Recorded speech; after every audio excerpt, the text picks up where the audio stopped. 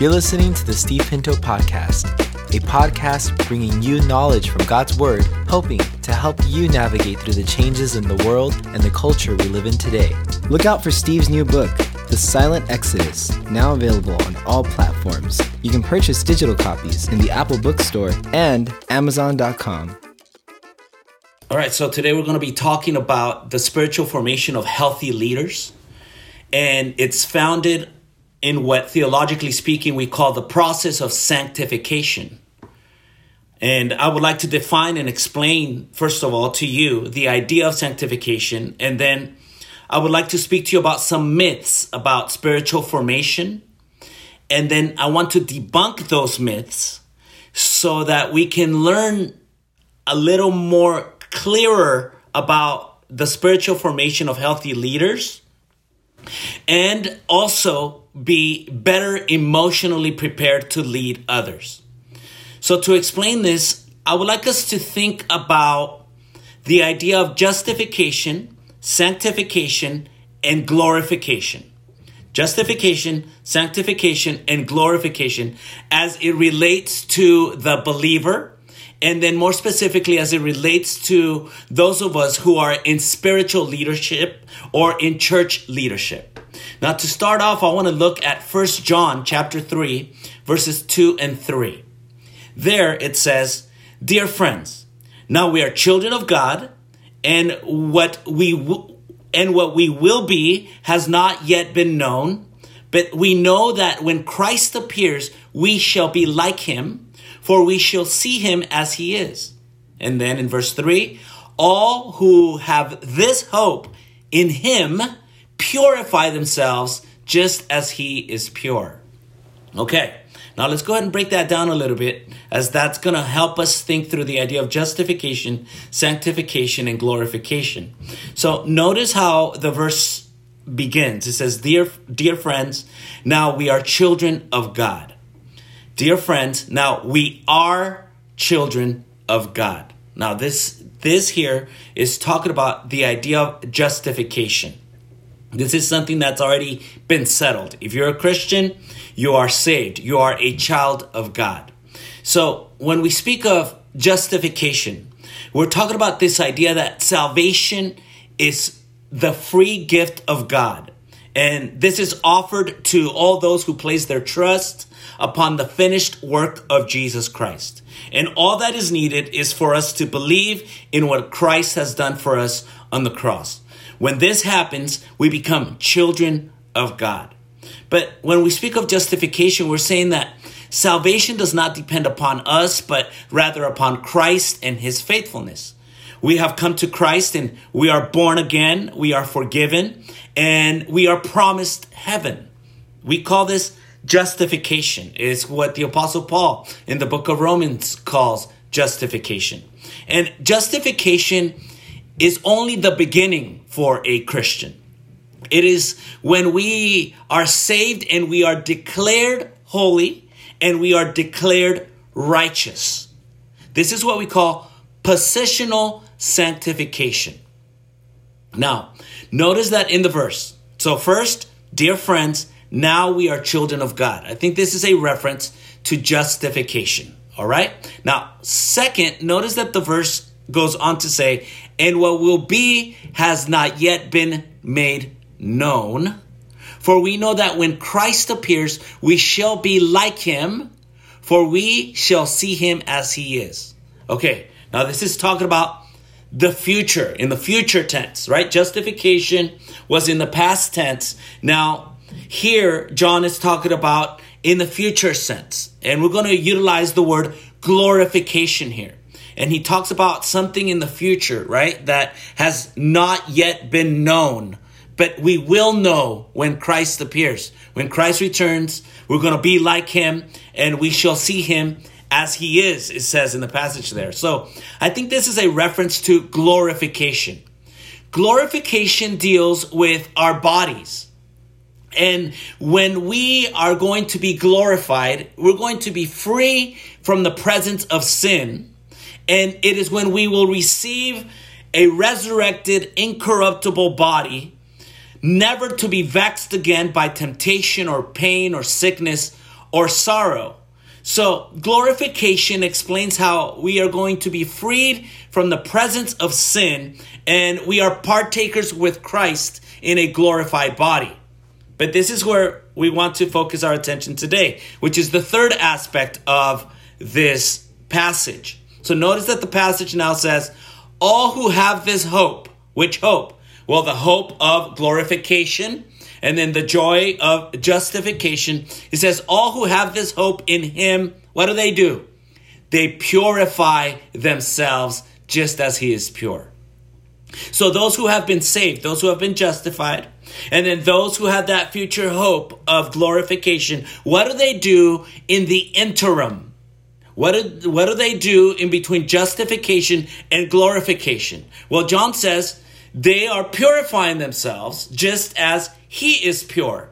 This is something that we're calling sanctification.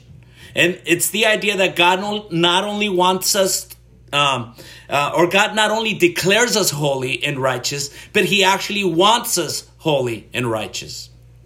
So sanctification is where God makes us righteous, holy, and set apart. I've heard this explained as experimental sanctification. It's where we are experiencing the idea of sanctification or the work of sanctification in our lives. Now, sanctification comes from the Greek word aisgosmos, which simply means to be set apart or to be separated unto God. Sanctification is the process by which Jesus' thoughts become our thoughts, his love becomes our love, his will becomes our will. It is where we are being transformed from a carnal, fleshly man or a fleshly woman of sin into a spiritual woman or a spiritual man. So, you think of this. Sanctification is a free gift that we simply receive and embrace. Whereas sanctification is the process that will outwardly reveal that we have indeed been saved. Justification before God does not depend upon us, but it depends upon Christ. Sanctification, on the other hand, depends mostly on our willingness to submit to the Spirit and to submit to the Word of God. So, when we're justified, that is in the past tense, and when we're justified, our spirits are saved. We receive eternal life, and we are partakers in Christ, and we are freed from the penalty of sin. But in the process of sanctification, our soul is being saved. We live Christ's life, and we are partakers of Christ. And we begin to experience freedom from the power of sin. So, I guess we could say, we can define sanctification like this.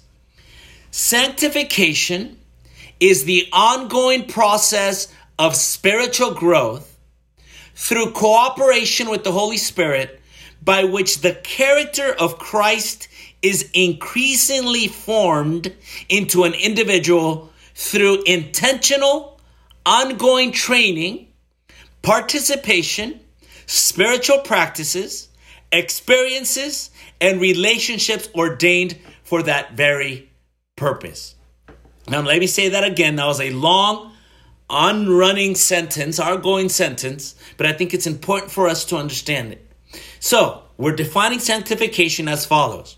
Sanctification is the ongoing process of spiritual growth through the cooperation with the Holy Spirit, by which the character of Christ is increasingly formed into an individual through intentional, ongoing training, participation, spiritual practices, experiences, and relationships ordained for that very purpose.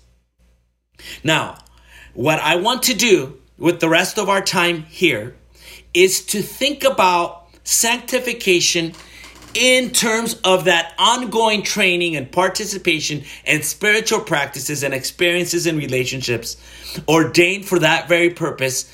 But I want to think about them by debunking some myths about the spiritual formation of Christians, and then more specifically, the spiritual formation of leaders.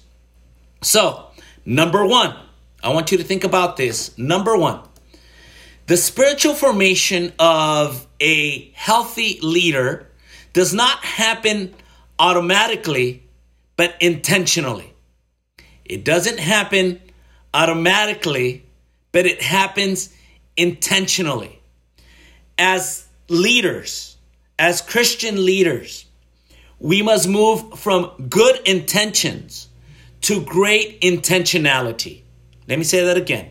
We have to move from good intentions to great intentionality. And what I mean is this: there are many leaders who act as though spiritual growth is automatic once a person is born again or once they are justified. And they operate with no organized plan for growth or for Bible reading. There is no strategy. There is no development. And we've seen this in churches as well. Maybe we are like this as individuals and as leaders because we come from churches that operate with no organized plan for following up on a new believer, or there is no comprehensive strategy for developing new members unto maturity. What I'm trying to say is that we tend to leave our spiritual growth up to chance. We just leave it up to chance. And we assume that we as leaders are going to grow automatically into maturity by just attending church services. No more and no less. But obviously, you know that and I know that this is obviously untrue. In Hebrews chapter 5, verse 12, it says, "In fact, though by this time you ought to be teachers, you need someone to teach you the elementary truths of God's word all over again. You need milk, not solid food." Right? Here, the writer of Hebrews is making a reference about the maturity of a believer and how many times we can be a Christian for a long time, for a period of time. However, that period of time doesn't often lead unto maturity. And therefore, here the writer of Hebrews talks about this idea of needing milk, not solid food. The person, the Christian, has not been able to grow into a mature state where they can now digest a more solid teaching of God's word, but they're constantly taking milk. Just about a year ago, we had a conference here at church where I talked about this idea of moving unto maturity. And when they introduced me, I was going to preach that evening. When they introduced me, I walked onto the stage with Pampers on and holding a bottle in my hand. Because I wanted that image. I wanted the people in my church, in that conference, to see how ridiculous it was for a grown man, to walk out in diapers and a bottle in hand. Because it just doesn't make sense. A grown man ought to be able to feed himself. He ought to be able to utilize the restroom without anyone having to help him. Right? So that's the picture we have here in Hebrews chapter 5, verse 12. We have a picture of leaders. We have a picture of Christians who have been Christians for a period of time, but they're still stuck with the milk. They're still stuck in diapers. They haven't matured. Someone always has to come and teach them the elementary truths of God's word all over again, and they've never matured unto solid food. And so the reality is that there's millions of leaders who have grown older without ever growing up. The truth is that spiritual growth requires a commitment to grow. The leader must want to grow. The leader must decide to grow. The leader must make an effort to grow. Spiritual growth is intentional. We have to move from good intentions to great intentionality. Think about it like this. Birth is natural. Growth is organic. But death is automatic. That is to say that if you do not introduce intentionality into something that is organic or automatic, it is ultimately going to lead to death. And spiritual death can suddenly just show up in your life if you are not intentionally maturing or intentionally feeding yourself or growing from milk to solid food. Think about another passage in James chapter 1, verse 25. There, James, the brother of Jesus, says, "But whoever looks intently into the perfect law that gives freedom and continues in it, not forgetting what they have heard, but doing it, they will be blessed in what they do." Now think about this passage here. It's talking about this idea of looking intently. That is to say, to continue looking into it, being intentional about it, right? Whoever looks intently, intentionality, right? Whoever looks continuously into the perfect law, that is the word of God. If you are intentional about continually looking into God's word, and then you continue in it, he says, it will give you freedom. But it will give you freedom if you're not forgetting what you have heard, but instead you're doing it. Because if you do this, you're going to be blessed, James says. Now think about this verse. It's saying if we study the word intently and we continue in it, we're going to receive freedom in our lives, and we're going to receive a blessing in our lives if we do what the word is telling us to do. Not just hearing it, but if we do it. I mean, if we apply God's word into our lives, we're going to be receiving freedom from things that are binding us. And then we're going to be able to experience the blessing of God. Now, in the ancient Greek language, the word for looks intently, as we see it here in the passage, speaks of a penetrating examination, so that a person would have to bend over and get a better look. That's what the Greek language is talking about there. A penetrating examination where a person has to bend over and get a better look. So James is stressing the idea of studying, of getting into the Word of God, but then he stresses the idea of not forgetting what you've learned to the point that you're actually doing what you are learning. So we're not neglecting the studying of God's Word, but at the same time, we're not going to neglect the doing of God's Word.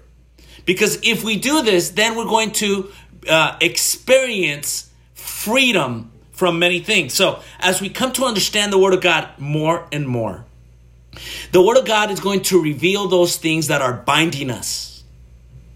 But as we study the Word of God and we put it into application, then we are suddenly freed from those things that are binding us. You know, I was thinking about this. I was reading, about a couple of years ago now, how Americans spend billions of dollars on exercise-related products and services. According to Club Fitness, they report that 45.5 million people had a gym club membership just a couple years ago, generating about $19 billion in business. So Club Fitness reports 45.5 million people have a gym membership, and it generates $19 billion in business. So you think about the treadmills, the ellipticals, the weight equipment, all these things in a gym, in a gym, or some people, they even buy it, they take it home.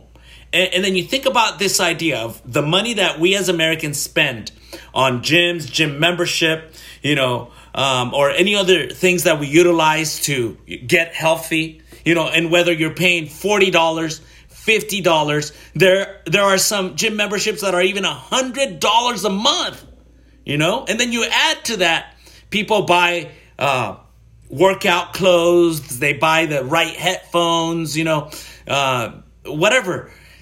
But Americans spend a considerable amount of money on gyms, on personal trainers, just to get healthy. But then, as I was thinking about that, I also found out that according to Medical News Today, only 20% of people who actually have a gym membership actually use it. Only 20%. As a matter of fact, I think we just came up with a good business idea. If you want to make some money, open up a gym, because you're gonna have people just giving you money, on a monthly basis, and they're never gonna show up. Only 20% are going, man. Let's open up. Let's get into business together here, man. We just cracked the code right now. You know what I'm saying? It's only 20% of people who have a gym membership actually do it. So what does this tell us? It tells us that there's a lot of people with good intentions, but not great intentionality. People aren't willing to pay the price for the health that they really want. I love how Paul puts it in 1 Timothy chapter 4, verse 7. He tells his protege, right? His son in the faith, train yourself to be godly. I like how Paul thinks about training or maturity or sanctification as training. In fact, the word train in the Greek is the word gymnazo, which means to exercise vigorously by the body or by the mind. It could apply to both. In fact, gymnazo is where we get our word for gym or gymnasium. And Paul tells Timothy, train yourself to be godly. And I think it's important for us as leaders to think about godliness or sanctification in terms of a gym or training, taking that symbolism from the physical world into the spiritual world. We need to spiritually get into the gym. Similarly, in Philippians 2, verse 12, Paul said, continue to work out your salvation with fear and trembling. Here Paul's talking about working out. Continue to work out your salvation. Don't just be happy with your justification. You got to work that out. You have to intently look into the perfect law. You have to learn how to be free from the sin that so easily entangles you and live and walk into the blessings that God has for you. So Paul's talking about spiritual growth here in this passage for people that are already saved. And then notice that he says work out. He doesn't say work on your salvation. He says work out your salvation. There's nothing that you can add to what Christ has done in terms of your salvation and your justification. However, your sanctification is very intentional. Getting filled is very intentional. So, whereas your salvation doesn't cost you anything, it is free, it is the gift of God, sanctification may cost you everything. So, think about that. Spiritual formation does not happen automatically, but it happens intentionally. But secondly, I want you to think about how your spiritual formation as a leader, it does not require more activity, but it requires more availability. It doesn't require more activity. It requires more availability. Now, this is so important, especially in a time and age where so many things need to get done in order to accomplish ministry. Doesn't it feel like that as leaders? We have to get so many things done. And then sometimes we think that the only way to grow spiritually is by doing more stuff for God. But can we just turn that on its head? Can we think about making ourselves more available to Christ? You know, the classic example of this is found in Luke chapter 10. Luke 10 tells us the story of the sisters Mary and Martha who had invited Jesus to come over for dinner. And Mary sat at Jesus' feet listening to what he had to say. But Martha, she was distracted by all the preparations that had to be made, right? And Martha asked Jesus, "Lord, don't you care that my sister has left me to do all the work by myself? Tell her to help me." See, and when we get agitated like this, when things like this happen, many times is because we are doing more stuff for Christ than listening to Christ, right? When we get agitated by people, when we get bothered by others very easily, this is a sign that we're not spending time with Christ. And so Martha says, "Hey, don't you care? My sister's left me here. I'm doing all the work. And all she does is just sit there. Right? She's just sitting there." Right? So this is just a symptom that poor Martha, had not spent time with Jesus, or she had a misunderstanding of, spending time with Christ. The idea of making herself available to sit at the feet of Jesus. And so when you get down to Luke 10, verse 41 and 42, can you hear Jesus's compassion and empathy and love? Notice, Jesus says, "Martha, Martha." He calls her by her name twice. "Martha, Martha," the Lord answered, "you are worried and upset about many things." And so I ask you as a leader, are you worried? Are you constantly worried and upset about many things? So hear your Lord say to you today, you are worried and upset about many things that you think need to get done, right? Activity. But notice verse 42, Jesus goes on. "But one thing is needed." Say that with me out loud wherever you may be listening to this.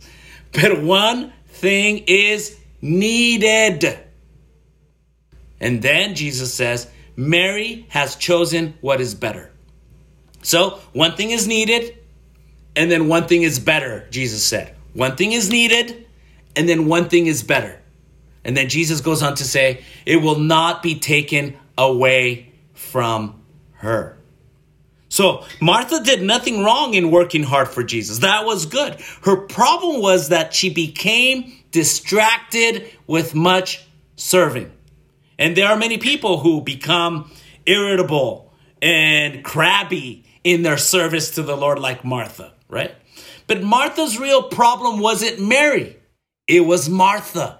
She had become distracted and had taken her eyes off Jesus. There's people like Mary, those who know how to serve and also how to sit at Jesus' feet. And there are people like Martha, people who diligently serve, and with the best intentions, they serve God, but they lack one thing, as Jesus said, right? They lack that which is needed and that which is better, to sit at the feet of Jesus. And then there are people who aren't doing either. They are not even in the house with Jesus. They're not serving, and they're not even sitting at the feet of Jesus. And so this is a reminder to us that our spiritual maturity, what it requires many times is not for us to do more stuff. I mean, that's important and it has its place. But Jesus says what is needed and what is better is to make ourselves available to Jesus. Make ourselves available to who? To Jesus, to make sure that we're sitting at the feet of Jesus. Another classic example of this is found in 1 Corinthians chapter 7. 1 Corinthians chapter 7. If you're single and you're a leader, this is a chapter that you need to read like every day of your life, okay? Because it's so important. Because it talks about just our devotion to God, or an undivided devotion to Christ. So in 1 Corinthians chapter 7, this is a chapter that Paul dedicates to the subject of marriage and to single living, right? So within that context of marriage and single living, a deeper look at that chapter actually carries an undertone on the subject of devotion, which is what we're talking about here, right? Sitting at the feet of Jesus, spending time with Jesus and pleasing Jesus. And so in the chapter, Paul explains to the Corinthians that marriage requires a great deal of devotion to one another. So Paul says, if you're single, unless you're burning in passion, don't seek to get married so that you can fully devote yourself to God. Right? Let me say this again. Paul says, if you're single, unless you're burning in passion, don't seek to get married so that you can fully devote yourself to God. That's what the passage says. Now, here's the interesting thing. When you get down to verse 29, notice this. This is one of the reasons why you don't read the Bible out of context. The verse standing alone in 1 Corinthians chapter 7, verse 29 says, from now on, those who have wives should live as if they had none. What the heck is Paul talking about? From now on, those who have wives should live as if they have none. Well, remember, the undertone of the passage is actually devotion. And so once Paul explains that if you're married, your devotion is divided to your wife and to your family and God, right? It's divided. But if you're single, you have a way in which you can be fully devoted in spirit and body to Christ. Well, he comes back in verse 29 and he basically says, but wait, hold on. Even if you're married, that should not be an excuse to be fully devoted to Christ. So in other words, you remember how when you were single and you were fully devoted to Christ, but now you're married and you say your devotion is divided? Well, it doesn't matter. You should still be devoted. There's always going to be challenges, relational challenges, time challenges, managerial challenges to our devotion to God. It doesn't matter. Whatever the excuse is, we must put Christ first. Because as Jesus said, this is the thing that is needed. This is the thing that is better. So, Paul is not encouraging the neglect of proper family responsibilities, but he's encouraging married couples to devote themselves first to God, as a single person could, in body and spirit, devote themselves to the service of God and others. It means that we will not live as if our earthly family was all that mattered. But we're also going to live with an eye on service and with an eye on eternity. So, by the time you get down to 1 Corinthians chapter 7 and verse 35, Paul says, I am saying this for your own good, not to restrict you, but that you may live in a right way, in an undivided devotion to the Lord. And there it is, an undivided devotion to the Lord.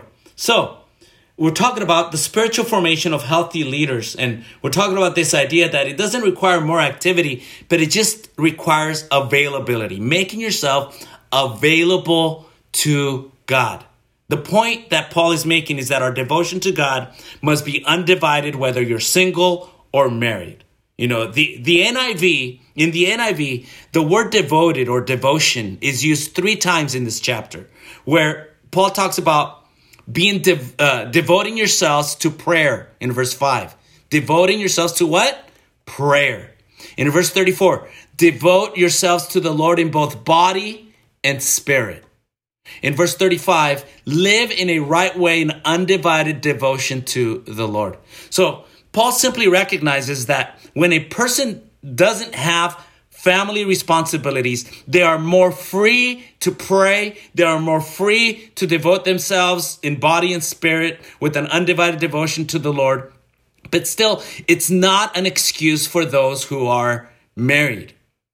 And by the way, this was the main reason why Paul considered the unmarried state a preferable state for people when they are serving the Lord. For Paul, being unmarried meant fewer distractions in his service to God. But tragically, many modern singles today, they are so distracted in their singleness because they're acting like they're married to a million people, man. Focus on God and then wait for God to bring that special person.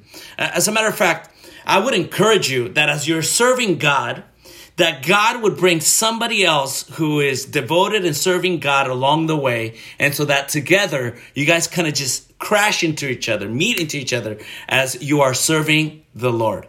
All right. So, the spiritual formation of a leader does not require more activity, but it requires more availability. Let me give you one more here. The spiritual formation of a leader is not measured by information, but it is measured by application. It's not measured by information, but it is measured by application. And so the idea here is that maturity doesn't happen until we are actually applying the things that we are learning. Have you been feeling spiritually dry and tired and stuck? Well, there's an app for that. It's called application. Just apply what God is teaching.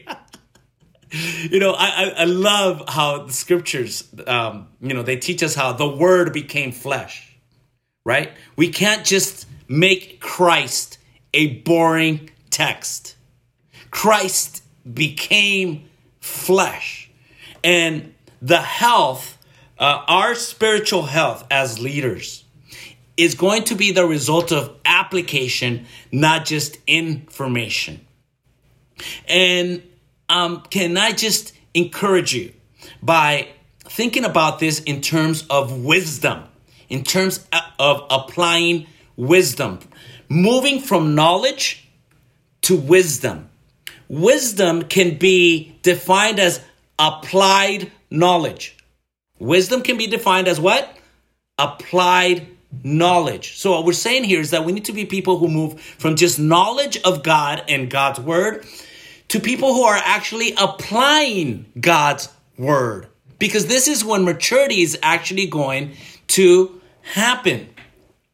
And so I want to give you a couple of passages to kind of help us through this. One of them is in 1 Corinthians chapter 10 and verse 11. And I want you to think about this. The Bible is replete with raw, unedited life, right? The Bible is full of people who made good decisions and people who made bad decisions. People who were negative, people who were positive.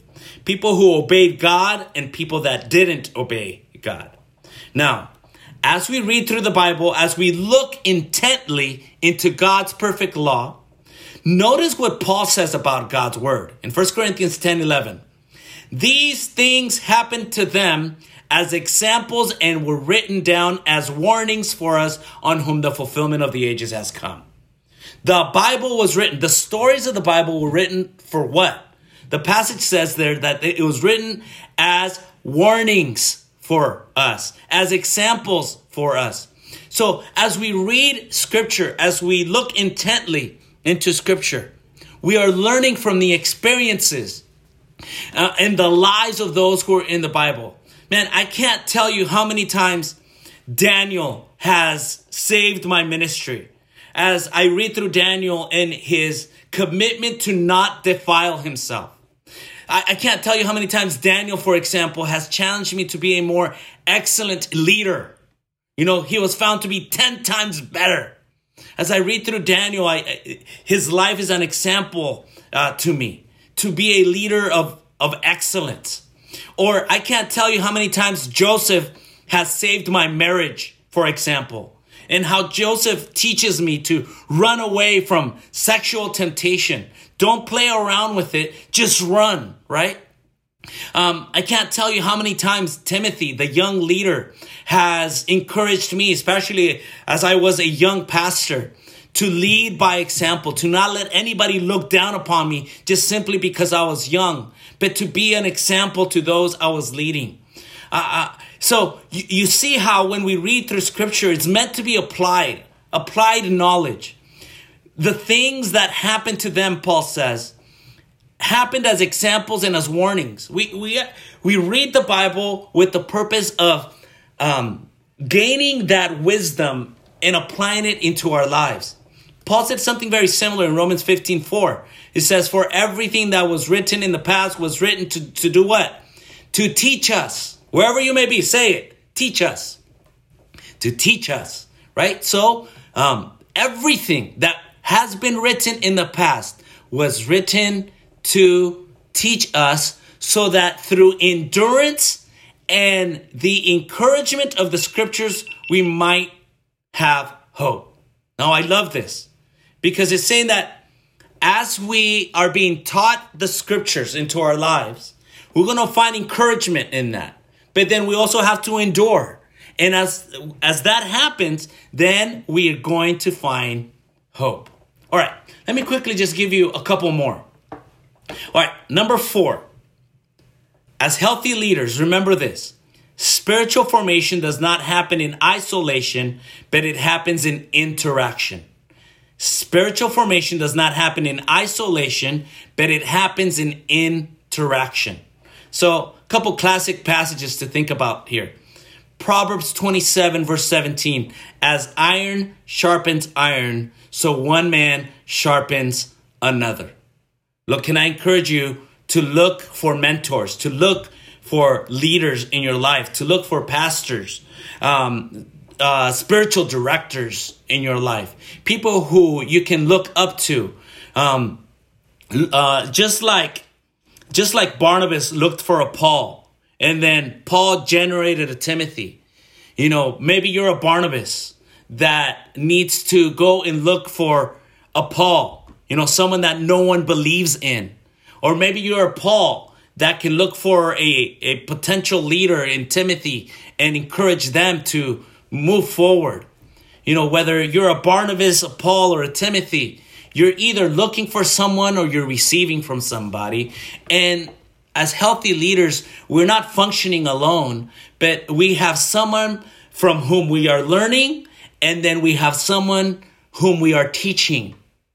And so spiritual formation does not happen in isolation, but it happens in interaction. It's how God designed it. You remember in Ephesians chapter 4, verse 11 and 12, it says that it was He, Christ, who gave some to be apostles, some to be prophets, some to be evangelists, some to be pastors and teachers. And why? Well, to prepare God's people for works of service so that the body of Christ may be built up. So this means that Jesus has established different leaders in our lives. You know, in this case, we have these 4 offices, maybe 5, right? It's commonly described as the 5-fold ministry. Some see this as 5, some see this as 4. The idea of apostles, prophets, evangelists, and then some people see the pastor teacher as one together. But still, the idea here is that God has put spiritual leadership in the church. For what purpose? Well, to prepare God's people for works of service, and so that the body of Christ may be built up. So this means that there is a sense in which spiritual formation cannot happen on your own. You need to be under somebody's teaching, under somebody's spiritual authority. And it is there where a lot of the molding and shaping and modeling and mentoring is going to take place. I guess you can call this a biblical concept of mentorship. Again, remember, there's a Barnabas, a Paul, and a Timothy. You're either, speaking into somebody or somebody speaking into your life. Look, we see this dynamic in 2 Timothy chapter 2 and verse 2, where it says, and the things you have heard me say in the presence of many witnesses, entrust to reliable men who will also be qualified to teach others. So we see here again, the Apostle Paul telling the young preacher and pastor Timothy that what he has learned from Paul, he is to then give to others, right? And the key thing here is the idea that the people that he's going to be mentoring, they have to be reliable and they have to be qualified, right? And there's something to say to that we're going to spend our time with people who are serious, with people who are going to be serious about spiritual mentorship. And there's something beautiful about that, right? When we're gathered in a small group or in a relationship where people are serious about growth, when the mentor is serious about mentoring, and then the mentoree is serious about receiving mentorship, there's something that happens there.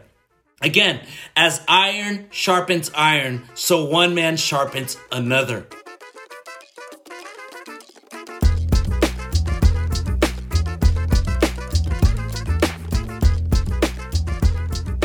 We come now to number 5, and number 5 is that spiritual formation is not mystical, but the result of discipline.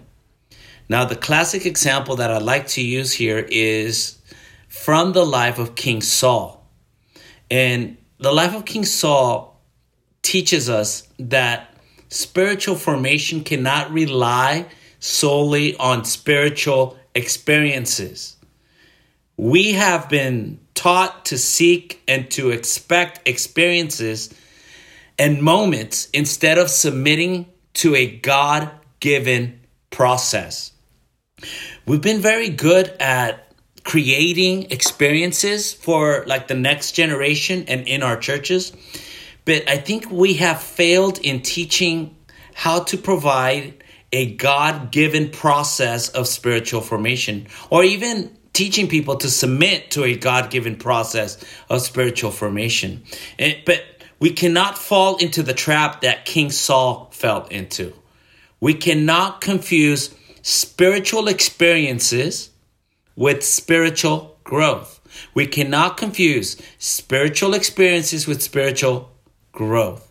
You know, in the Bible, we read about King Saul's tireless hatred and pursuit of David. King Saul's heart was filled with jealousy and hatred, and he wanted to kill David.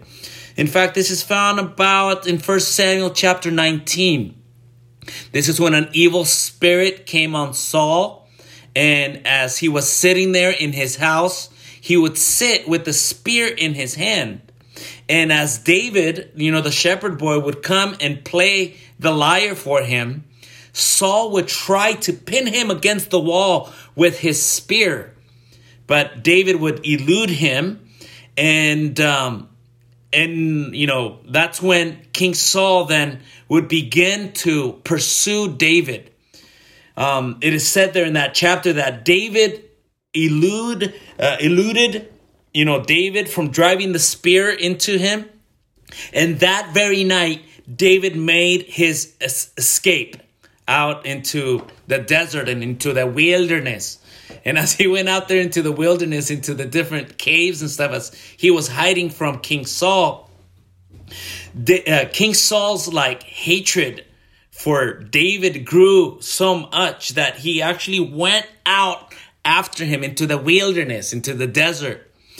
But the interesting thing there in chapter 19 is that he runs into a school of prophets, or a group of prophets who were prophesying. So interesting. It's almost like a picture of Pentecost in 1 Samuel chapter 19, verse 20, 21, 22, and 23, around there.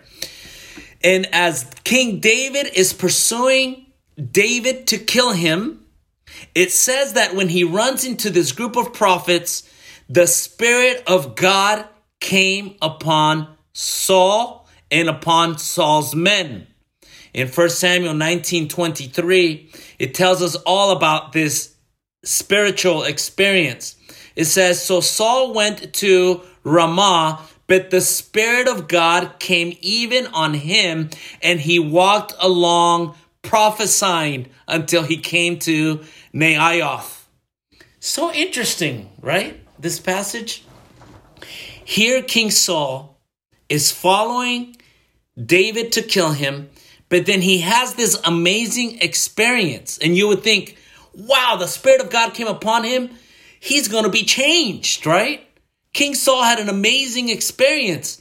But the thing is that after the experience was over and done with, he resumed his life of sin and hatred and jealousy. And he continued to pursue David to kill him, even after his son Jonathan tried to advocate for David.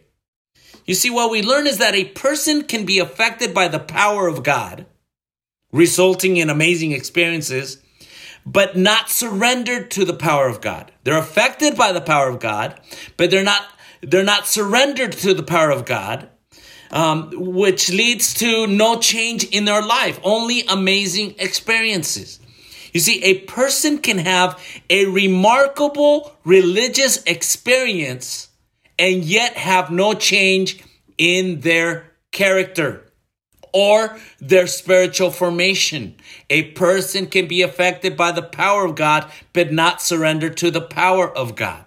Never say that the process is not important, that only experiences are important. No, there is a time and there is a place where we can experience God, mystically perhaps, but it is the process that is important.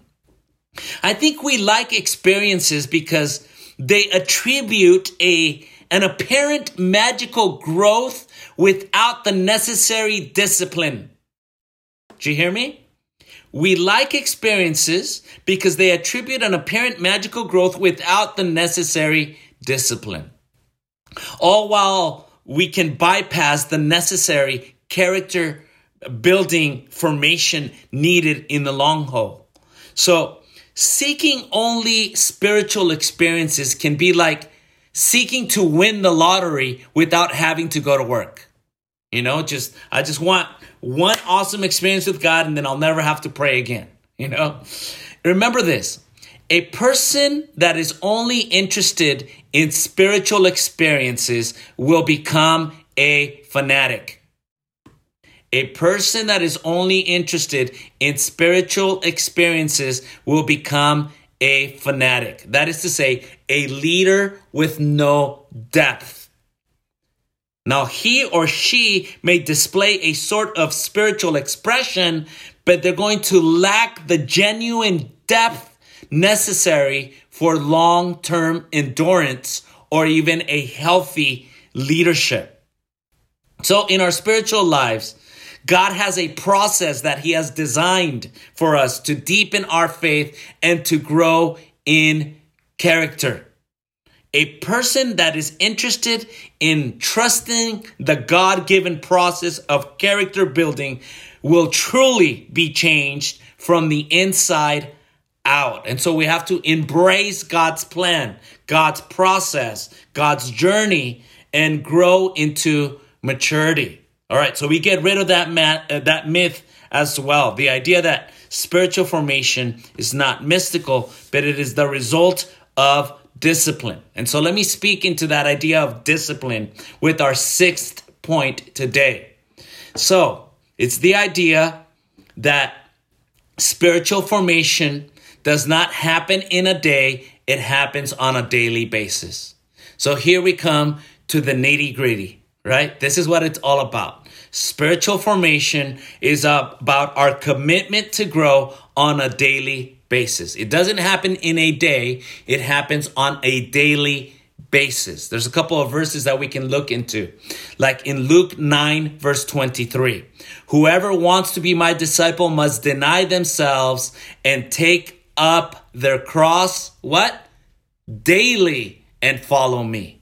Right? So the idea of denying yourself, the idea of carrying your cross, right? And dying to self, not just deny yourself, but dying to self. This is something that we do on a daily basis. This is the words of Jesus, right? Carry your cross daily, right? And the picture of the cross is the idea of dying to self, denying yourself. If you want to move from just a believer to a disciple, this is something that you do on a daily basis, right? Jesus is saying, whoever wants to be my disciple, die on the daily, right? If you want to be my disciple, Deny and die on the daily, right? And then I like what 2 Corinthians chapter 4, verse 16 says. Therefore, we do not lose heart, though outwardly we're wasting away, yet inwardly we are being renewed day by day. So it doesn't happen just in a day, right? There's a commitment that we are making to Christ. And the more we're committed to that daily practice of spiritual formation, then the more we are going to experience freedom in our lives from sin, but then also we're going to be able to lead from a place of health.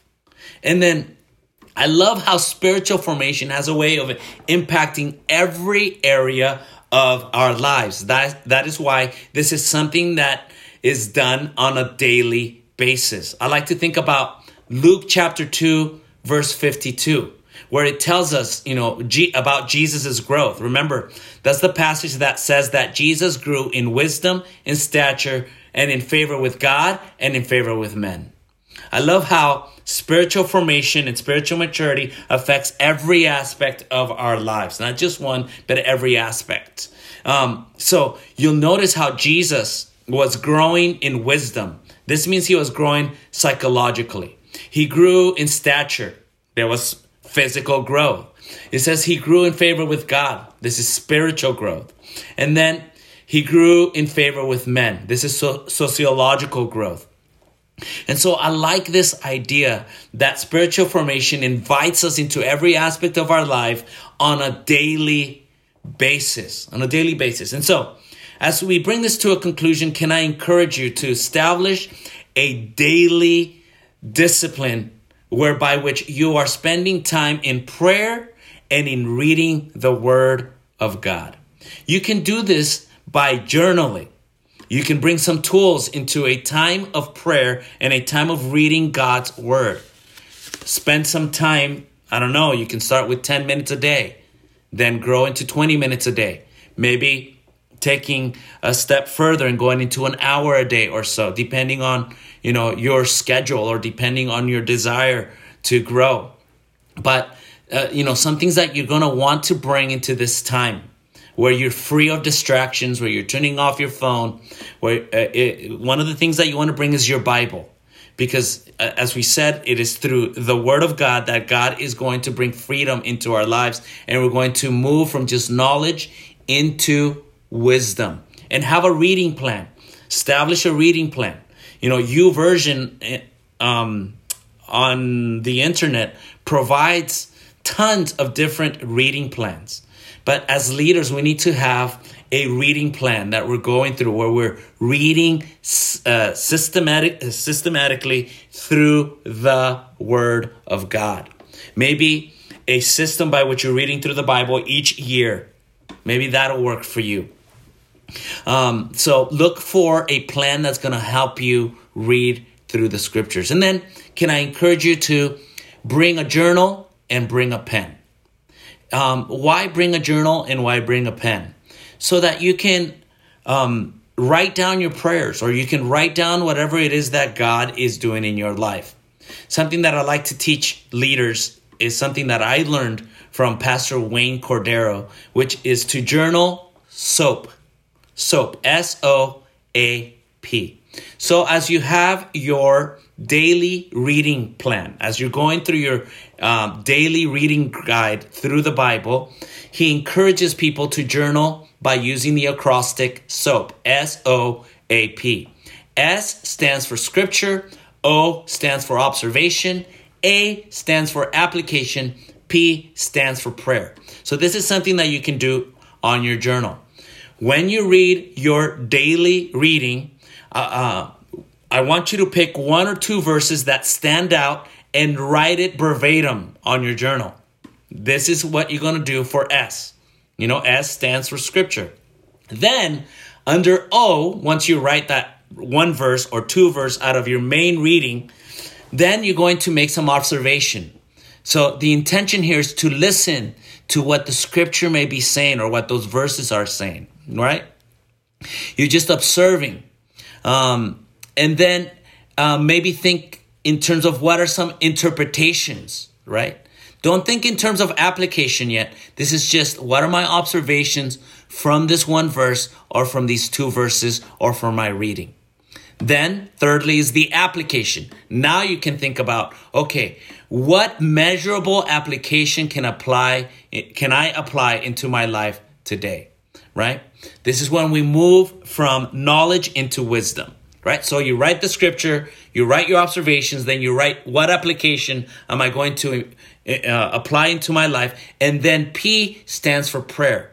Then this means that you write out your prayer to help you focus on your prayer. So you're going to take some time where you're going to write out your prayer based on what you've read. So hopefully this helps you establish a discipline by which you are embedded and you are giving yourself into that daily basis in every aspect of your life, whereby you can grow into freedom and into maturity. Thanks for listening. Tune in to next week's podcast. And don't forget to subscribe. Look out for Steve's new book, The Silent Exodus, now available on all platforms. You can purchase digital copies in the Apple Bookstore and Amazon.com.